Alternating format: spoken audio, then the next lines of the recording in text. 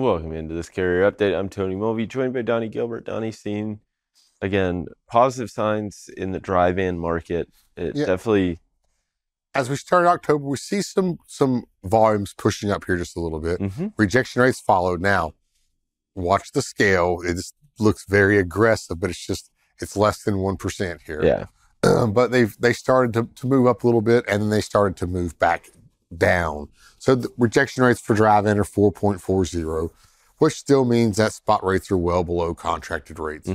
Between about 4 and 7%, 4 and 8%, that's where we see rejection rate or spot rates and contracted rates may be evening out some, but we're at 4.4, nowhere near that, 5, 6, 7, 8%. Yeah, and the reason why you may be seeing this upward movement, you mentioned it just a second ago, Amazon Prime, big, deep Prime deal days, or whatever they're calling it, this go-round starts today and tomorrow, but other retailers are acting too, right? It basically creates this,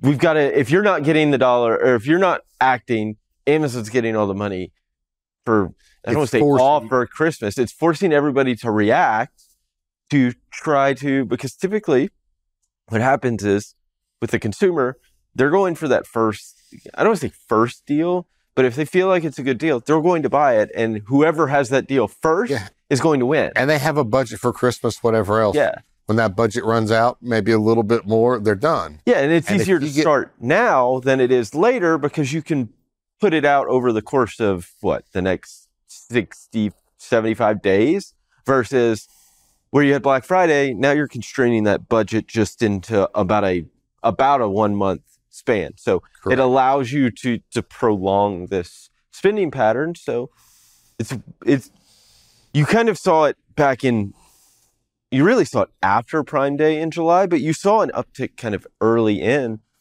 back in June into July, which if you're the last one to the table, you may miss out on a ton of revenue. Exactly. So we may be seeing some impacts from that. But it's hard to show. This could be pushing other retailers start moving their stuff to get ready and say, hey, we're going to start here at the beginning of October, moving our stuff to the stores. We want to be ready for November 1st. Yeah, November 1st. That's exactly what I was thinking as well. So keep an eye on these and see, we're allowed to start seeing Christmas stuff move. And this is going to be more likely from the warehouses to the storefront. Yeah. And what's interesting is you may not necessarily see the peak, right? I mean, we've got rejection rates here for the last couple of years. You saw peaks in November. It could draw it out to where it's just more of a bump over a longer period of time versus one sharp. Exactly. And I think that's something to pay attention to, because if you were kind of riding out the hope that, hey, the market will get much better in the final quarter, well, lengthening it out may not have the upward momentum that rates have had in the past. Our seasonality's changed a little bit here, so we'll see if that has anything to do with it. Normally we start November or October, and you see on all of them, they're kind of where we start to where we finish on rejection rates.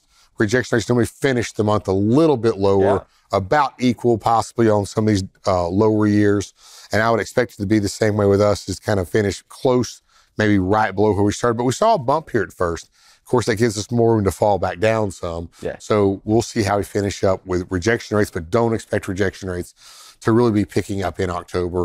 As we go to the next chart here, again, don't expect volumes either to be picking up really over the next few months. They're going to just kind of hold steady.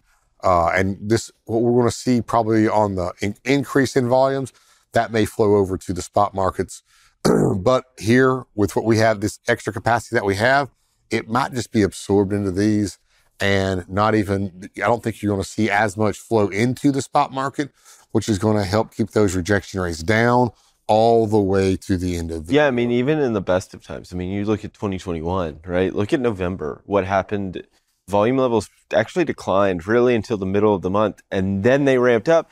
And then December wasn't as aggressive down. I think that's the part to pay attention to, is what happens post Thanksgiving holiday. What does that December month look like? Everybody talks about that's the peak. It is for the spot market, but the contract market, which is what OTVI measures, it starts to slow down. December is actually one of the slowest months for volume because they're just restocking. Exactly. This is getting everything out. That's these next 60 days are the important ones, not necessarily the last 30. This is just restocking what they've already pulled out. Absolutely. Donnie, thank you so much for this update. We'll be sure to check in with you again a little later. Right now, we'll hand it back over to Kaylee Nix.